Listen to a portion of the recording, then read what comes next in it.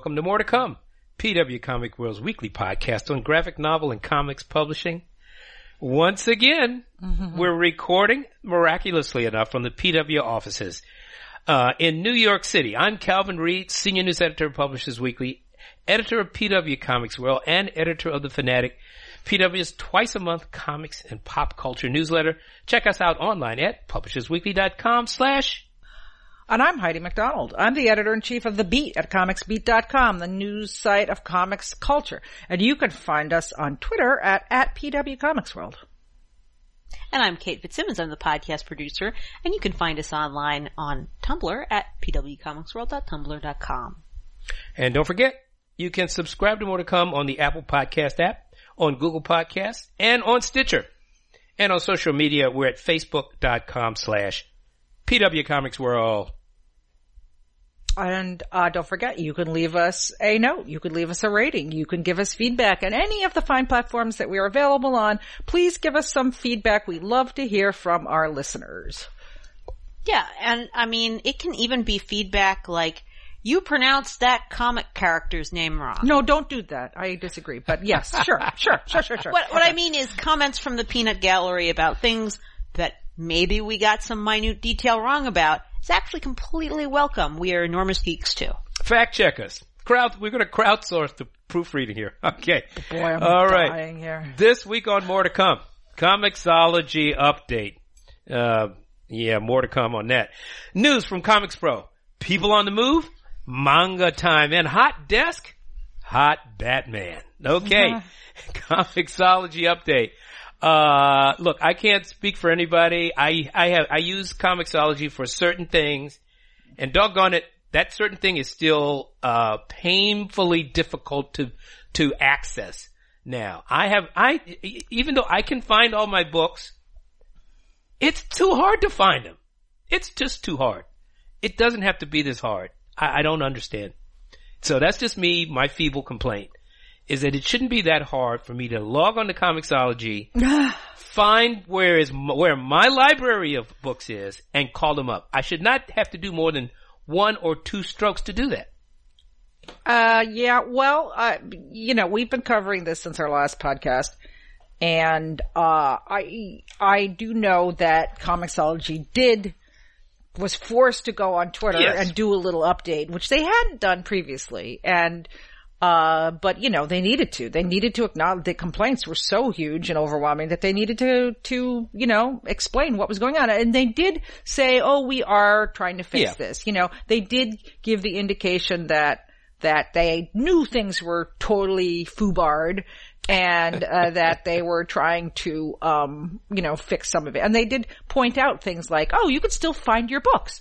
Like, here's where to go to find your books. And, we still have guided view. And, which are things that I know, It's like, but that should be something you don't need to tell us in an interview. And I will tell you, I can find my books, but you know how I find my books? I find my books through the links in stories about how people can't find their books. Yes. If I go to, and like I said, I tend to access Comixology through the web. I don't really use the app. I used to years ago, but really I don't really use it that much. But I use Comixology pretty regularly. Yeah. And it's just annoying.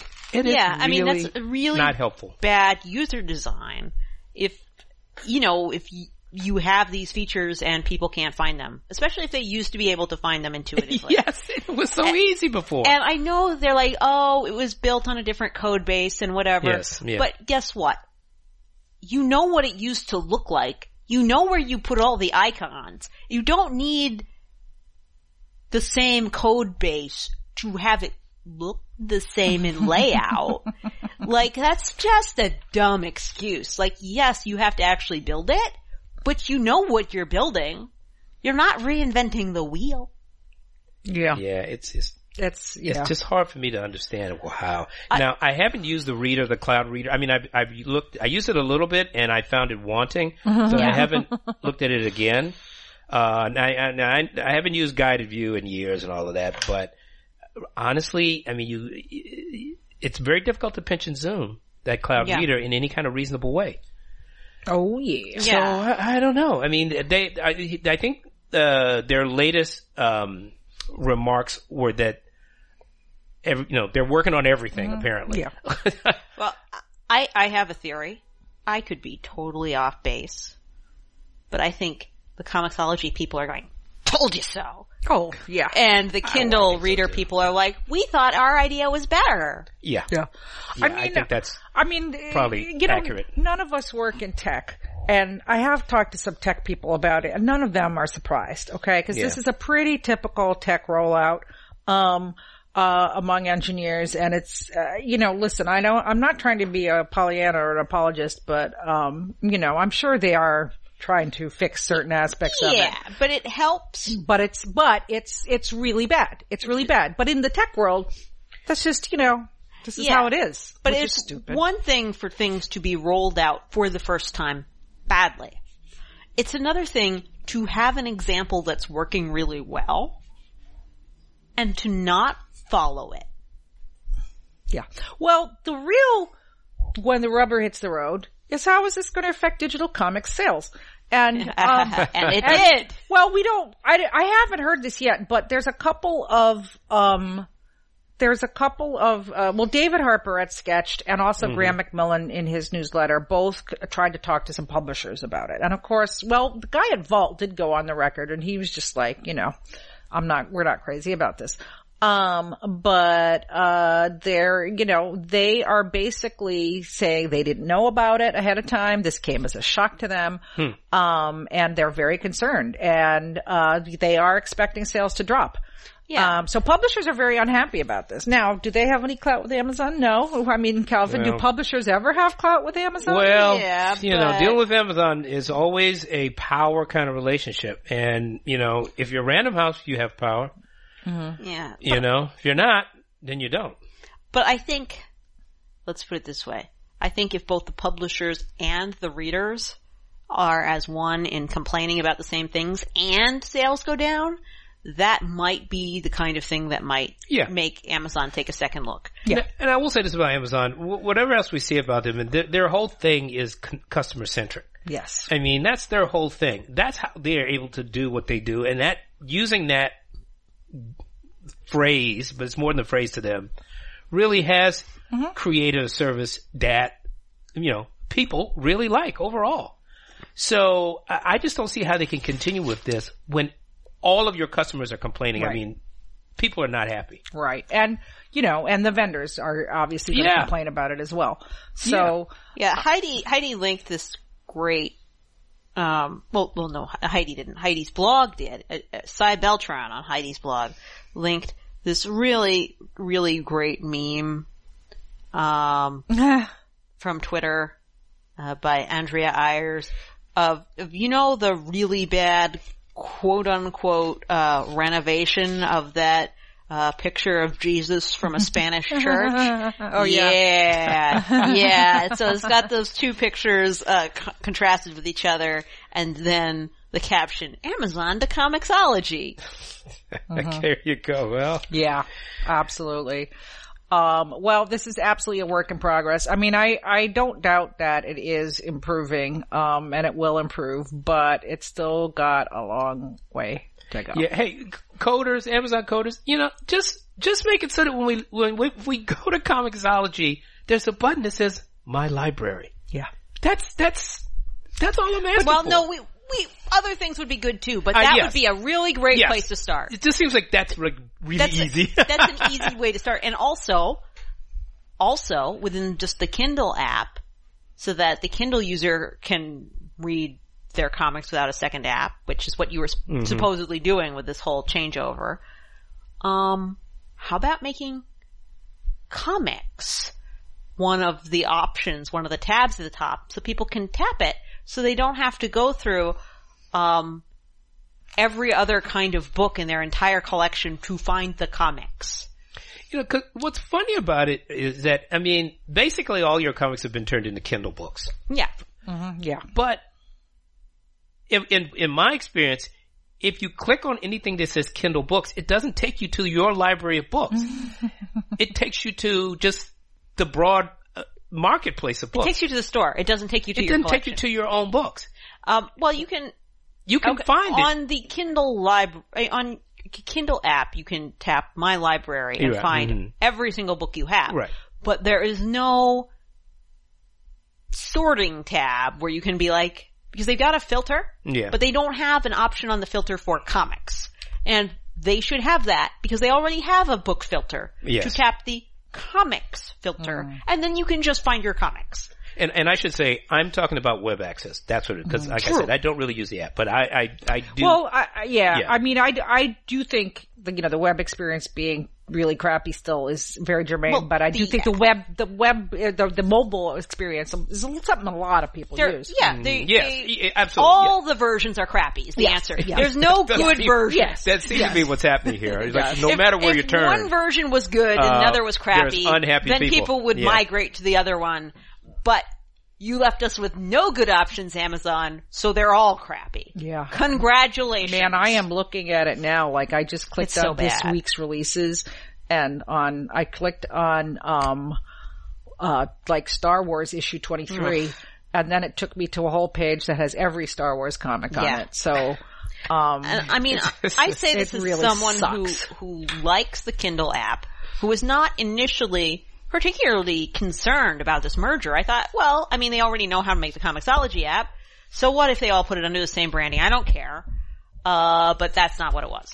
I like this app for books. I don't understand why it's so bad for comics. Yeah. Well, I mean, it's what we said last time, that the reason they did it was to eliminate this archaic, I'm using air quotes, code base on Comixology, which was a separate, Amazon requires its sub-sites to be on their own code base. Well, and it's not adequate. I understand, but I think the thing that shocked me is that you can write the same design on different coding. Yes. You can write the same front end that people are looking at, where all their tabs are, on any code you want. That's right. They already know what it looks like.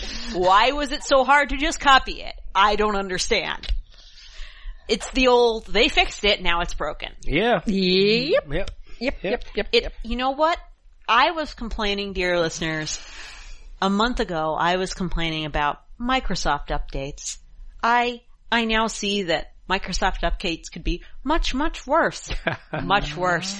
Sorry, Microsoft. I have blackened your name for no good reason. Please never take a lesson from Amazon. Thank you. All right. Okay. Well, in terrestrial comics news, physical comics news, well, the Comics Pro meeting was held last week, which is the annual meeting of members of the Comics Pro Retailer Association, along with publishers. It's generally considered the biggest meeting in marketing, especially now that Diamond is become, doesn't have Marvel and DC anymore. This is the only place where you will see Marvel, DC, Dark Horse, Dynamite, IDW, everybody, the gang's all here. But they did it virtually again, so it has not come back together. And so I do have a couple of speeches. Philip Sablik from Boom did his usual burn. That guy does a great presentation. Yeah, it was good. Yeah, it was really good. And, touting, they're hiring more people, they're growing. And meditation too. Yes, he did. Hey, Philip, I'm you know what? Yes. I think you might have a point there. I could use a little meditation time. So. Yeah.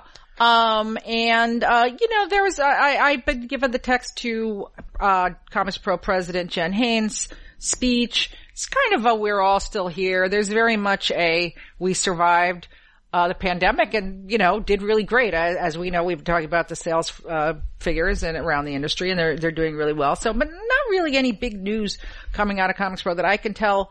Maybe the big news was, though, that Image Comics wasn't there. I say the gang's all here, except Image wasn't there. They supposedly were busy with their anniversary, and that's why they didn't attend. So, you know what? I can't even speculate. I don't even know. Make a lot of stuff going on in Image these days. I suppose. So, yeah. Sure. So they did not attend. But yes, the state of the union is strong. The state of the Comics Pro is strong, according to everything that I was hearing and seeing. A number of blockbuster sellers. Mm-hmm. Yeah. Well, they did very well. They have hired, quite a few. Yeah, Josh Hayes from Diamond. That's right. Now, right? Yes. Yeah.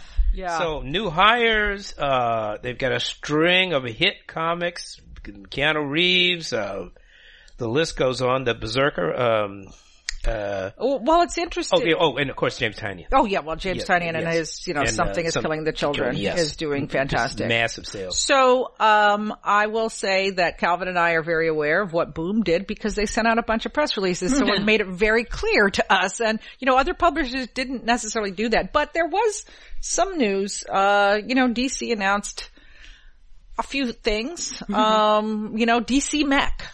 Like, imagine DC superheroes except they're giant robots. Yeah, that's cool. it's like, Okay. so 40 years, 50 years after Japan did it, you're finally like, hey, you know that fanfic? What if we did it and made money? Yeah. Well, I think they're doing it just so that they can sell the statues. yeah. They also announced, I don't think we mentioned it here. Did we mention Dark Crisis last time? Merch. They finally did Dark Crisis. They announced a new Crisis. So, Yeah. we're a little return to the Crisis. Now, to be fair, it is called a quote-unquote crisis, but they have devalued quote-unquote crises. So Right. instead So of... it's just one? Well, how shall we put this? So once upon a time, when DC called something a crisis, they were indicating that something would change continuity retroactively. That's That right. certain things in the backstory would change. And not in a way that could be hand-waved away by, oh, we just didn't know this. Right. But in this case, by all indicators and from what everybody who knows what's going on with it have said, it is not in fact a crisis in that sense. It's just a crossover event. Yeah. A crossover event that has crisis in the title. Only Dan did. Okay. To be fair, I'm actually really glad about that. Yeah. Because I feel like the continuity has been changed enough lately that it really needs another decade to settle down before they mess with it again. Well, that, Dan DiDio was going to do Dark Crisis. Dan DiDio was the king of the crisis in so many ways. He was going to, it's part of the whole 5G thing. Yes. Yes. But a much scaled down version. Yeah. Some other Marvel announced, Marvel did have some announcements as well. They announced a new Ant-Man book, and they announced Iron Cat. When Black Cat teams up with Iron Man, you get Iron Cat. Okay. So, yeah, All right. a lot of creativity out there. That's Moving why. on. Great minds. All right. For a minute there, I thought it would be like Spider Pig or something. Well, they did that, Spider-Ham. Well, I know, but that's what I'm saying, that it would be like Spider-Ham. But it wasn't. Sadly, it was not a tiny little anthropomorphic cat in a little suit of armor, which would have been super cute. Well, Moving on. yeah. Let's see. What's going on here? People on the move. We have a whole bunch of items here just about general stuff of, some of them kind of follow-ups. But Calvin, you broke the news about Gina Gagliano's news. Yeah. We didn't cover this already, did we? I don't think so. No. We covered her leaving her old position. Yeah, but we okay. didn't cover where she was going next. Yeah. Well, she's been named the executive director of the Boston Book Festival. Obviously it's a great hire. You couldn't have got, seems like Gina was doing the programming for most of the festivals around the country anyway. I know. This is obviously, she's actually looking at the whole festival now as the executive director, but, we can expect, I think, that graphic novels will have a really healthy presence at the Boston Book Festival if they haven't had already. I don't really know exactly how it rolls, but it's going to roll, Gina's Gagliano-like now. Yeah. And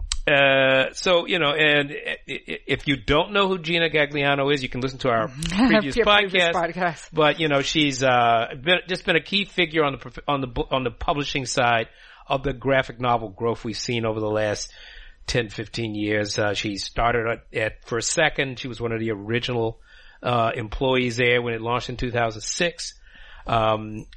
She like I said, she does programming for a variety of festivals around the country in addition to her duties, and maybe in line with her duties at the time at First Second. Then she was the founding publishing director of Random House Graphic, a dedicated graphic novel unit within Random House Children's Books. And about a year, 2 years ago.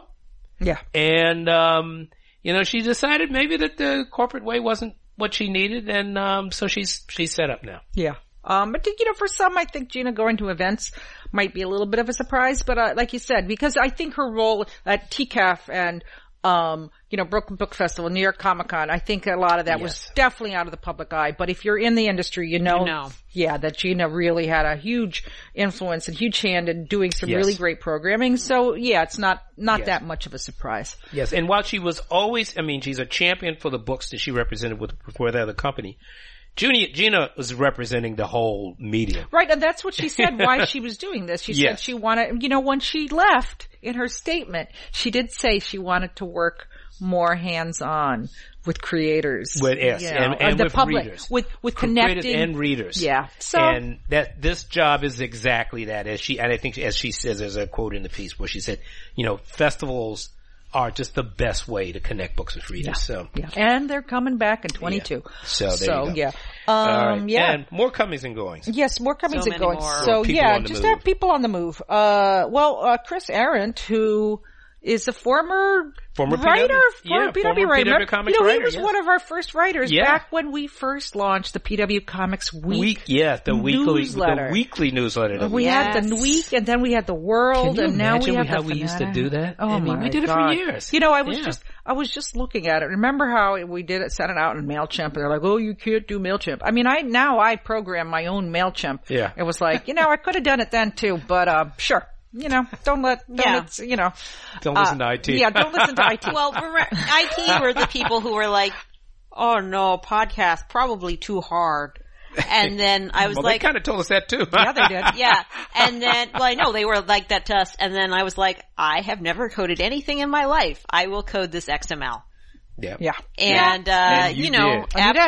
after that went on for a few years, then they were like, "Oh wait, we can do it." And I was like, yeah, you can. Yeah. So, anyway, Chris goes back, and of course that was a mere blip. And then he's been at Newsarama, which is now Games Radar or whatever it's called, for quite a while. But anyway, he was stepping down from Newsarama, and he emerged as editor-in-chief at ReadPop, which puts on New York Comic Con and C2E2 and, shows around the world. And so I guess there was, I see question marks over the heads. And she saw question marks on my notes. Yes. The little note that I wrote before, the link to the relevant articles in our show rundown is, why does ReadPop need an editor-in-chief anyway? Yeah. Well, it is a new position. Yeah. But as I pointed out, I would have to say from my own insider information, I would say that ReadPop has been interested in doing more editorial for a long time. And of course, getting into more editorial is fraught with complications and expenses. And hazards. And hazards, yes. And so it's not very profitable. So why on earth would you do it? But, they have, over this pandemic, the ReadPop has become really into hybrid events. And in order to bring more attention to the online, component of their hybrid events, they've launched things like, what is it called? The Hall, which is, kind of like they want to launch a place that connects buyers, that is an actual marketplace. Yeah. And they had the metaverse, which is before Facebook. They had their metaverse, which is just more content online. So you know what? If you want to get more content, you need an editor-in-chief, and Chris will do a great job at it. And you know what? Here's some information. I always have a little. I also sort of was also like, hey, why do they need it? But really, a platform like ReadPop, how much has grown, the range of shows. Obviously, this is an opportunity to create content too.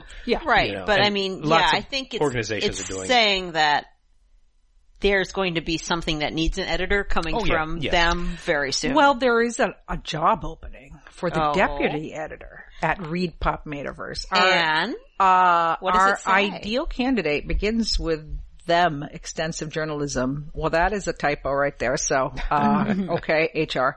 of extensive journalism and published writing experience, substantial online component preferred, along with a drive and ambition to produce content that covers comics, movies, TV, blah, blah, blah, everything in between. A deep understanding of pop culture space, responsibilities. Work with the editor-in-chief, shape the site into a significant trusted voice of the pop culture space. Hey, maybe they can snap up one of the strikers from Kotaku. Yes, there you go. Day-to-day engagement with event teams, work in our CMS, it sounds like appear on stage and in video. Just sounds like they're launching a brand. Mm-hmm. They're launching a content brand that will have, be stuff. Yeah, I mean, and I'm thinking as a journalist, but creating content can be a whole range of things that actually someone with extensive journalism experience would be really good at. Yes, absolutely. Yeah. From performances to interviews to panels to, it's all content. Yeah, definitely all content. So, but congrats to Chris. He's a great guy. Yeah, yes, absolutely. He was really one of the good early on writers. Yes. And went on to do greater things. Yeah, and he's done some really great coverage at Newsarama during his tenure. So, yeah. Okay. And, AMC. Speaking of things that you wouldn't think needed an editor. So AMC, that's right, the television channel that has Walking Dead, among other things, including Mad Men, has decided that what they really need is a comic book publisher. Now, Heidi has some insight into this.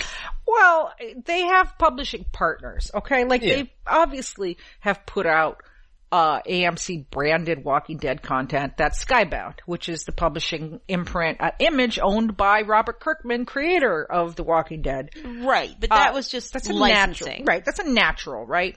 And so they do have publishing partners for the books that they're putting out. Like they're doing one with Titan, and another with a smaller publisher. So I think they're kind of packaging stuff. Yeah, maybe this is a co-publishing. Yeah, but they are doing original graphic novels with Brendan Fletcher, like original content. And I would just say, the guy running it, Mike Zagari, has a history of working at Marvel, DC, Aftershock. He really knows publishing. He knows comics. So he probably just, talked him into doing comics. That would be my guess.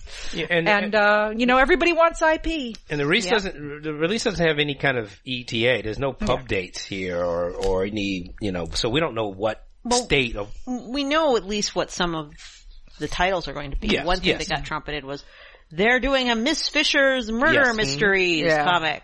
Yeah. Which, okay. I hope whoever you hire as an artist knows their historical costuming. Oh, yeah. And Cecil Castellucci is one of the co-writers of it. Obviously, a talented comics writer, and novelist. Mm-hmm.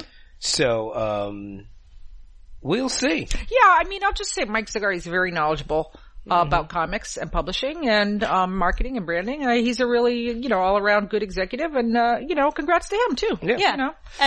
Much like the previous news item we were talking about, it's not that it doesn't make sense when you think about it. Yeah. It's just when you first look at it, you're like, I was not expecting that headline. But Kate, there have been just speculation upon speculation. Remember when they thought that Netflix would start its own comics line? Yeah, but see, here's the thing. You have to look at the branding of the content involved. So Netflix is sort of an all-devouring monster that has a very, very significant anime presence. And so it makes perfect sense that Netflix would have a comics line. Because, they have an everything line. And two, they have a substantial geek audience base. Whereas AMC, the only real geek property they have is the Walking Dead sort of universe, which already has its own comic from Image. Yeah. So I was just like, this is not the TV channel I thought would do this. Is where I'm going. Yeah. I'm not saying that it won't end up good. I'm just saying, well, I guess comics have really gone mainstream then, huh? Well, I think they've gone. People like to announce their comics projects. They do. They really like to announce them. Content is still king. Yeah. And, I think the argument, if I was going into the board, I'd just be, do you want some cheap, development IP, that will get a lot of attention in the pop culture space. And if people I think are aware enough now that, that comics are a really great medium for this. So, it is surprising that AMC is doing it. I agree. But, this time next year they may have a deal with Webtoon. Yeah, right? Yes. All roads lead there, for sure. Yeah. So one more, People on the Move is a new nonprofit, organization called the Golden Apple Comic Arts, Foundation, which is being launched by the world famous Golden Apple Comic Shop, and with a board, which I am on, disclosure, I am a board member. The other founding board members are myself, the writer Marco Andreyko, and the retailer Mike Malvey, and also Kevin Smith. And, also the Leibowitz family, and then, Jeff Perbrula, who is a collector who's, has a large collection of art. So, this foundation, the reason why I signed up is its mission is to help facilitate the preservation of collections of comics and original art. As we know, there's a lot of private collectors who have really historic and very, things that the public would like to see. And some of them have a, you can't take it with you, attitude about it and want to get it into the hands of institutions. So the Golden Apple Foundation is working with its first, donation to the University of Pennsylvania. So, I think it's a good idea. I think it's a great idea because, for example, if you have, any major genre of art, where you can donate your paintings and your will. Yeah. But with comics art, that's a lot less obvious. Yes. So, yeah, I get it. Yeah. And we've seen, we've watched Karen Green kind of build, of course, a scholarly archive of comics, of original comics material.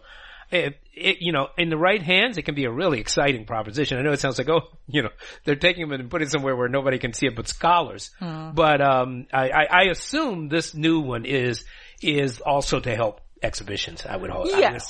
Down the road. And we talked about that. Yeah. I don't want to, spill the beans too much, but I will say, we've definitely discussed that. We've discussed working with institutions and, it's just getting started.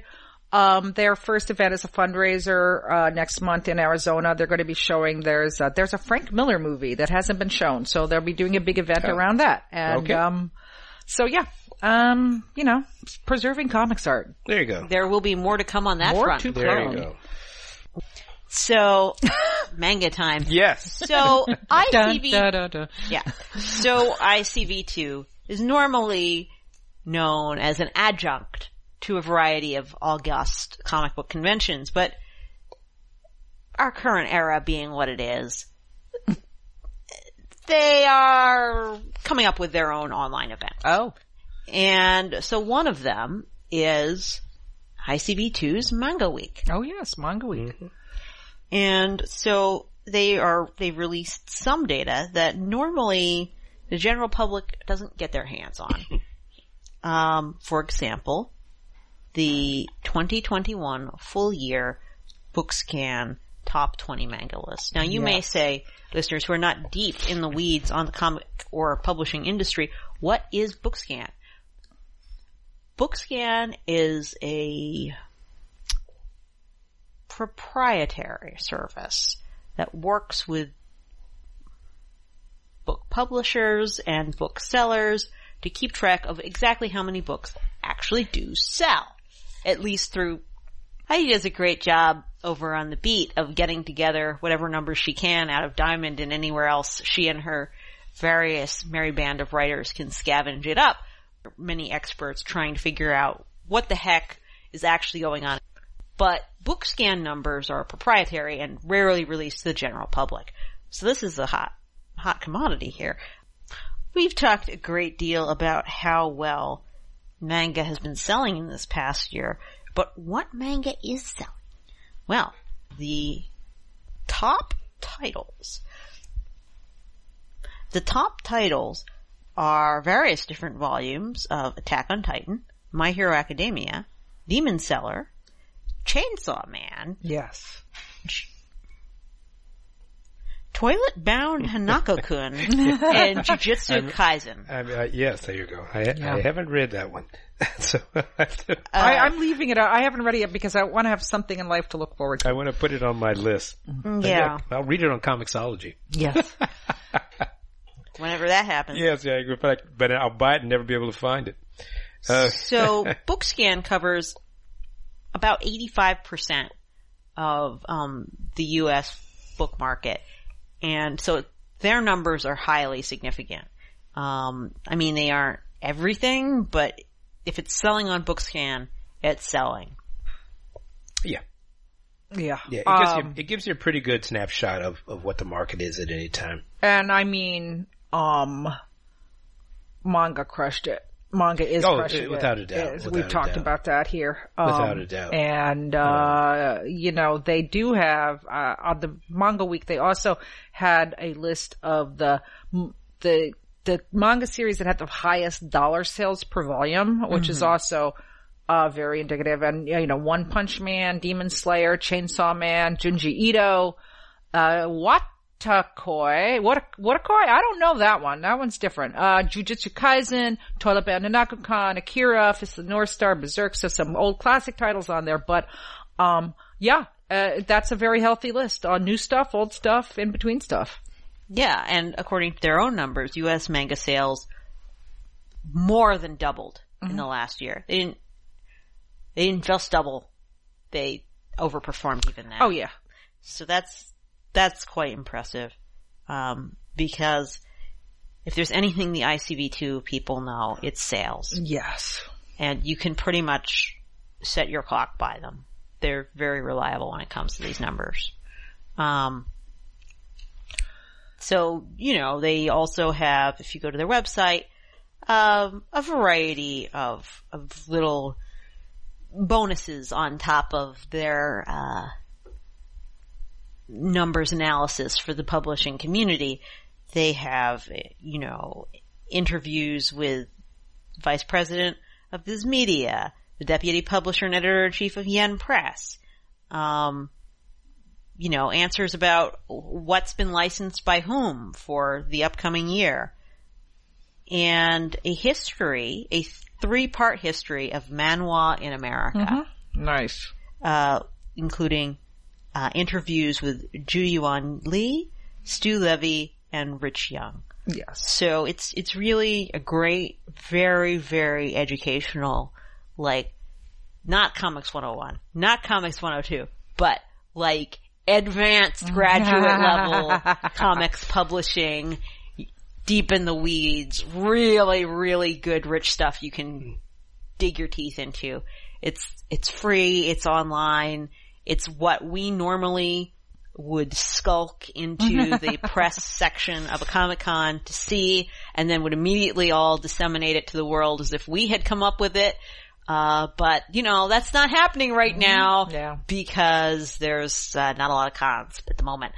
But, yeah, it's definitely worth some time. Listeners. Yeah, it's really comprehensive. It's what Milton Greek does best. Yeah, he does. You know, he really kind of looks at it. the topic from every angle. Yeah, and you can get it direct from them now instead of us lurking in the back row trying to take, like, pictures of their slides. But if I may say so, I would very quickly point people back to Deb Aoki's manga feature for us, which I think touches on almost everything that these, in our little effort, now taking nothing away from Milton, it's much more detail there.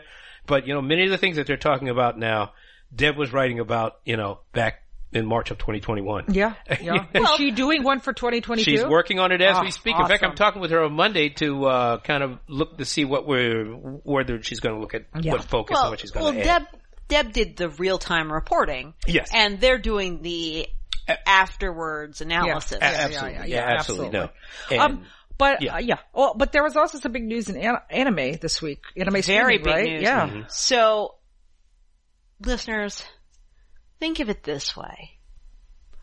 What would it be like if Marvel Digital Unlimited licensed DC's entire back catalog? Yes. Is your mind blown? Okay, that's kind of what happened in anime streaming, because Crunchyroll has just licensed the entire library of their biggest rival, Funimation. if you like Crunchyroll, if you already subscribe to Crunchyroll, you know, you suddenly got a lot more content. If you were a Funimation purist, I'm sorry for you, dude, but it's time to switch to Crunchyroll. Yeah. Yeah, I mean, they had different approaches. Often they would license different versions of the same title. Like, Crunchyroll would have the subbed version and Funimation would get their hands on the dubbed, or vice versa, but usually in that order.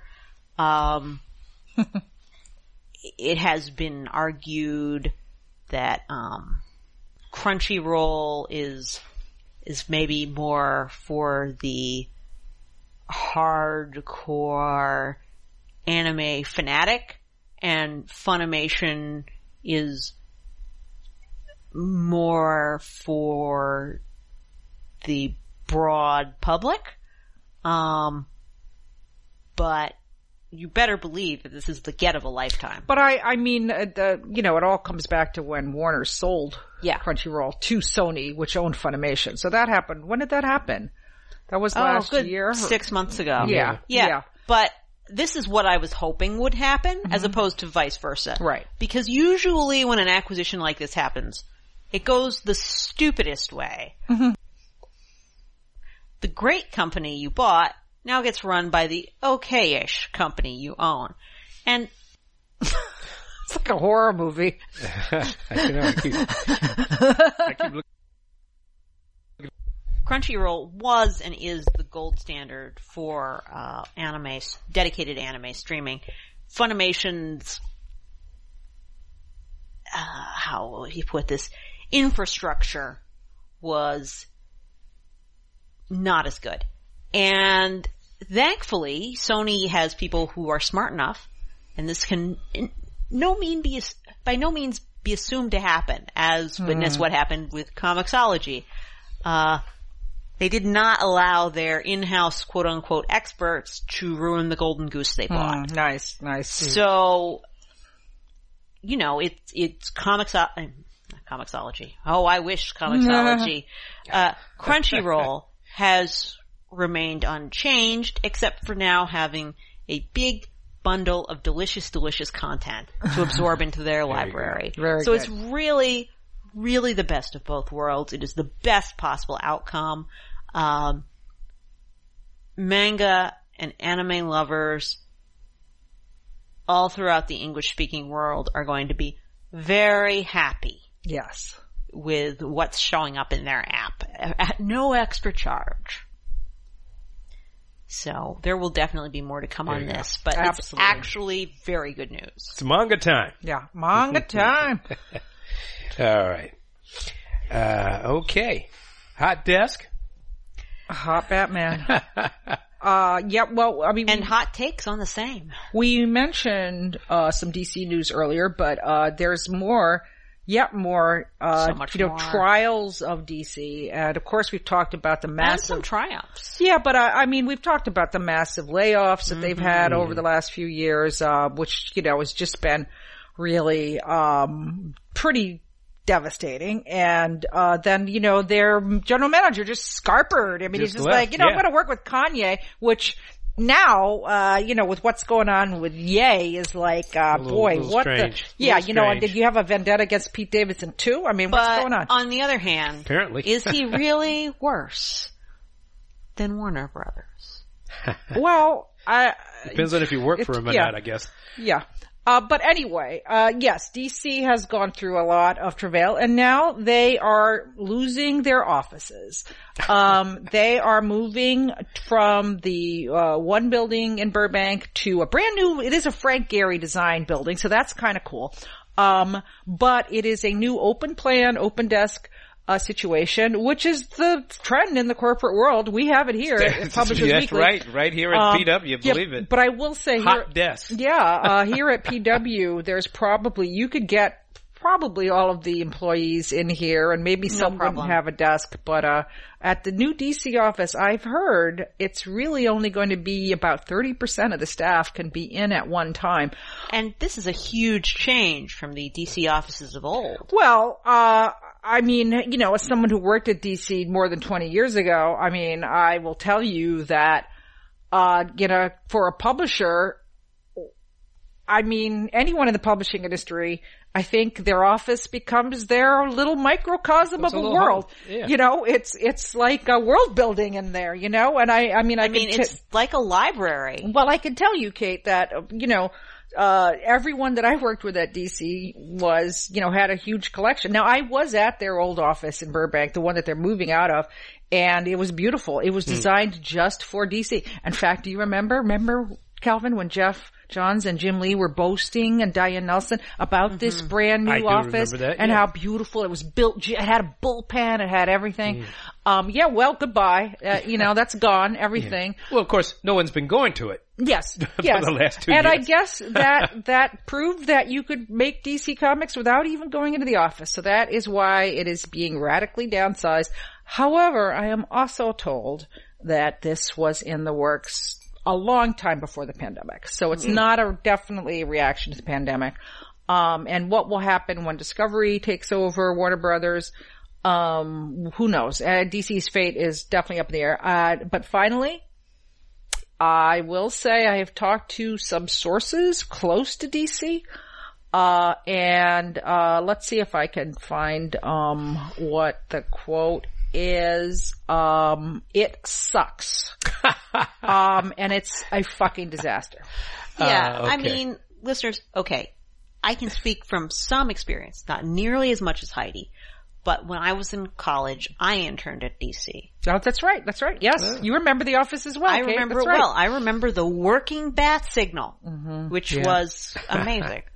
And I mean, the vast physical library of books, which I hope they took with them, but I don't know for sure they did. And listeners, you may not get just how intrinsic that the physical space was to the atmosphere and was to the way people did business. I mean, everybody had their own little enclave, their own little group of offices for this part of DC and that part of DC. And, you know, like I was in the Vertigo section and we never saw anybody from any of the other sections. It was like, you know, reams of books and reference materials and art. And where is all of that going to go? So I can tell you. Yeah, you know, if you were there, by the way, so that old office at 1700, even at the time, 1700 Broadway, I noticed that it was even at that time, 20 years ago, you know, I assume you interned after that, so probably in the aughts sometime. But at that time, you know, the fact that it had solid doors that you could close so nobody could see what was going on in your office, that was so old school. Yeah. Okay? And people took advantage of that. And I'll leave it at that. Well, but, you know, they could always do what they do at my clinic where I work, which is we have glass doors. Yeah. Yes. But they are doors. Yes. And so you can't hear what's going on inside, but you can see the people. Yeah, well, at the old DC office, you couldn't see what was going on. No, but I'm just saying you can still have office. Let's put it this way. It is possible, as witnessed the glass door on this very meeting room at Publishers Weekly, to have an office where people can have their own offices, have their own space, have their own quiet and privacy, and still make it a little harder for people to behave inappropriately. Well, there is the trend in corporate America is towards open plan. That's been also for the last 20 years. And that's why they're reinventing the phone booth. Yes, and I will say that it is proven that it does not increase productivity in any way, and that it is a detriment. But they keep doing it because it's also is cheap. Well, it's cheaper, and cheaper is the main reason, but it's also a psychological thing. Yeah. And let's remember, if I may, nobody wants to come into an office anymore. Yes, that is correct. But they especially don't want to come into an office if they can't even have their own desk. Yes. Well, all I'm saying is this: I'm not sure if that's a chicken and egg. You know, are they coming in because they can't have the desk, or they don't want they don't want a desk, so there's no need to have it? Well, I don't know which one it is first, but what we're seeing across the country and in this business here is that nobody wants to come into the office. Why do you need one? Yeah. Okay, maybe you do need one for some things, but to have a desk for every single person in the company? You know, Kate, you just brought up the library, and I am told that And the archives, yeah. the archives, that it has been preserved, but it is not on site. But it should be on site. Yes. Hello. Yes. True. Hello.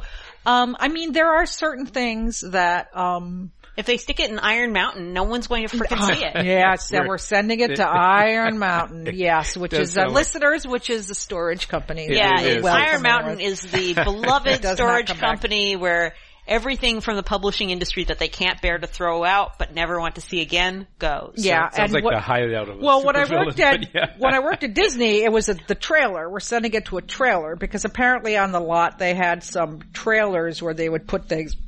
And those trailers, I mean, again, I worked at Disney even longer ago, but they were, what they did with that original art and stuff. I hope they preserved it because it's quite valuable. Yeah. Well, I mean, I will say, hello, Golden Apple, Comic Art Foundation. Yeah.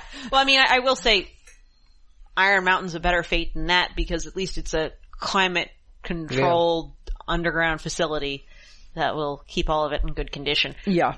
But, overall, I would say this story, is, I mean, like I said, people that I talked to were very negative about it. Okay. They were not happy because, they had to take all the crap from their office, which as Kate can attest, is a lot of crap. Back home. And not everybody, even if people don't want to go into the office, they don't want more crap at home. So. Well, I mean, in a lot of this, we say crap, but unlike Publishers Weekly, sorry guys, I'm going to tell on us. Oh. Unlike Publishers Weekly, where most of the stuff sitting around was just sitting around because it was fun and not necessarily because we were ever going to use it for anything productive. At DC, there was a lot of reference material and useful stuff in those offices. There was. Oh yeah. And, a lot of DC's workers live in metropolitan areas where they don't have a lot of space and can't afford a lot of space on a DC salary to keep all of their important archives and office supplies.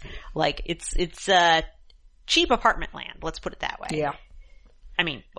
Yeah, and I'm looking at the so-called trend, but if people are complaining about it, then they're unhappy. It's a trend that makes sense financially, but it's gotta stink if you work there. Yeah. But, listen, this is just part of the dismantling of DC Comics. Hopefully it will persevere, because, I'm hopeful that the new owners of Warner Brothers, Warner Media will, understand the importance of DC because they have a big, huge movie opening tomorrow with Batman and, which everybody's talking about. True. Calvin, you can't wait to see it, right? I want to see it. I'm a Batman guy. I mean, I've already seen it, which I had to pull a lot of strings to get to see it, but I have seen it already. And, Batman, they just had the big premiere here in New York, right? And they're doing something really smart with the marketing. Something that DC has not done in the past. Indeed, even Marvel has not done to the degree that they should, of using the tie-in material, using the related back issues and graphic novels to lure people to their online. Yeah, they're giving them away on DC Unlimited, right? Correct? In order to read these books for free, you need to create a DC Unlimited Infinite, which is to say DC's back catalog app account. So they are getting people to sign up for their service. Yeah, in the hopes that they will pay for it. And it's a win-win because 1, maybe they'll buy the service. 2, even if they don't buy the service, maybe these people who are accessing these books for free will realize that they enjoy Batman comics and will buy more from DC. And this is the kind of thing that we have long sighed over. With major comics movies. There's a lot, I will say, even as they are shrinking their office, there has been a lot more integration between DC Comics and the studio on some of the promotion. Now when I say a lot, it's still pretty minor, but they did do a special poster that said with the 800 number on it for the Batman, and there was a trailer that had, But this is good too, because it actually gets people who may not be regular readers of DC Comics a chance to read it for free in the hopes that they'll go, oh, hey, I like this author when he's writing Batman. I'm gonna buy his other Batman books. Yeah, it's like, get them, hook them with a free. Yeah, hook them with a free thing and link those mega popular movies to those not selling as well comics. Yeah. Absolutely. It's a really smart move.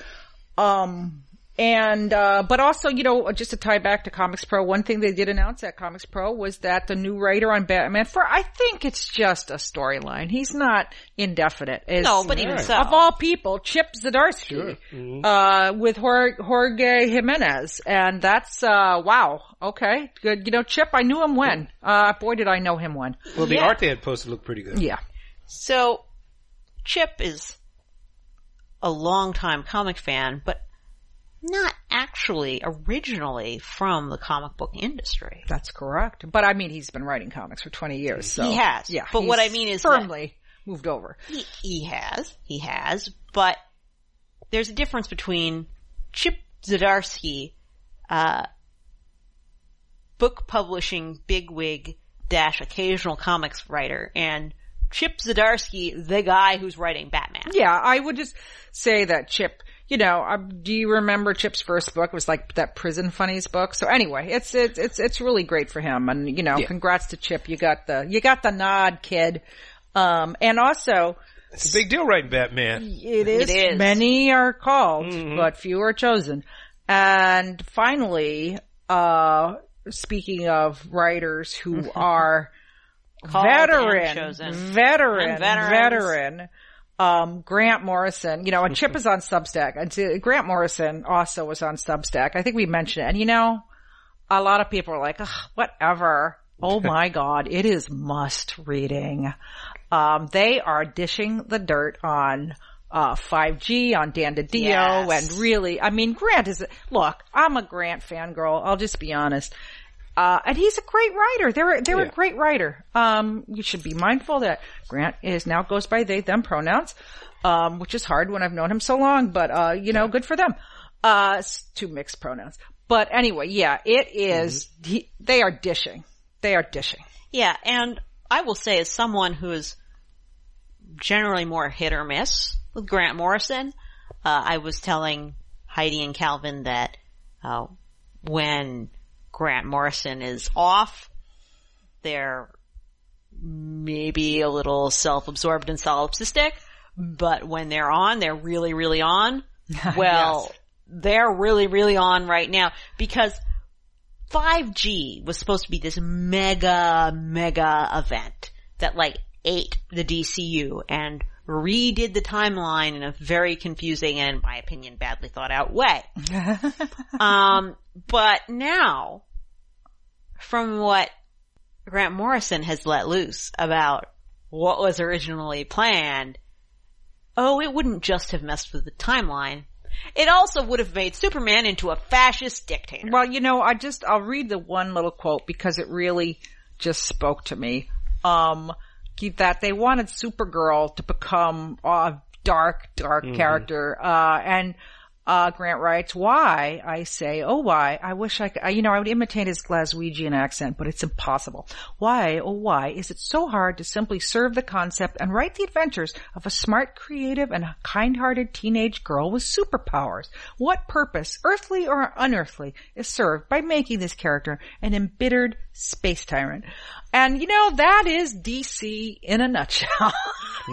Yeah. Or a certain era of DC in a nutshell. Yep. It's like, I just saw that one of the announcements they did at Comics Pro was, a new Young Wonder Woman comic, by, Shannon Hale.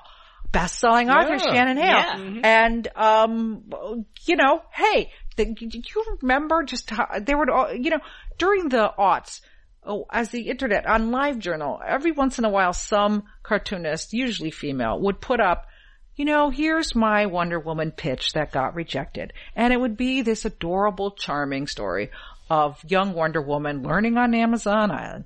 And, and everybody's like, oh, this would be great. And I'm like, nope, rejected. Or alternately, Wonder Woman having a wonderful heroic adventure and being super inspiring. And everyone was like, hey, that would be a cool take. Yes. And then that would not happen. Yeah. Not well. Now, yes, Wonder Woman for all ages and Supergirl for all ages. Yeah, multiple interpretations. Yes. I mean, yeah. DC has now acknowledged once again that it's a multiverse, so everything is possible. Yeah. So would you have been there for Supergirl Embittered Space Tyrant? No. Because, and listeners, I want to give you some background here. As I just said earlier this episode, yes, I interned at Vertigo, and I picked Vertigo in person. I love Vertigo books. I do not have anything against embittered or dark characters, but I'm with Grant Morrison on this. There's a time and a place. Yeah. And Supergirl just isn't it. There are a lot of characters I could see being like Lex Luthor, Embittered Space Tyrant. I would buy that comic. Supergirl, Embittered Space Tyrant? Not seeing it. No. Well, didn't he point to that really hilarious Jessica Abel Supergirl? Yes. Dylan Harks wrote it. And that he said, or that they said was the best Supergirl they'd ever read. Yes, it was very charming. They based their take on that. And I'm like, that. I think this is brilliant. Really, I think this is a really fabulous position that he's taken, and of course he articulates it in a way that's irresistible. Although he does say that he is allowing for the possibility that Dan Didio was just putting him on in the hopes of luring him into writing Superman in order to rescue Superman. Yeah. But I think, I'm no fan of Dan Didio, but I will say I don't think he was that Machiavellian. Heidi's making the I don't know face. So I guess we'll leave that up in the air. We shall never know. We shall never know. No. But, I've said many times, I can't wait until we get far enough away from the Crisis era that we can get the oral history of it. And Grant this is Morrison, the first piece. Oh yeah, James Tynion has also done some on his Substack, but not quite in the flair that Grant Morrison has. So Substack, maybe not a threat or a menace after all. Well, something to read. We'll see. We'll see. I guess there'll be more to come.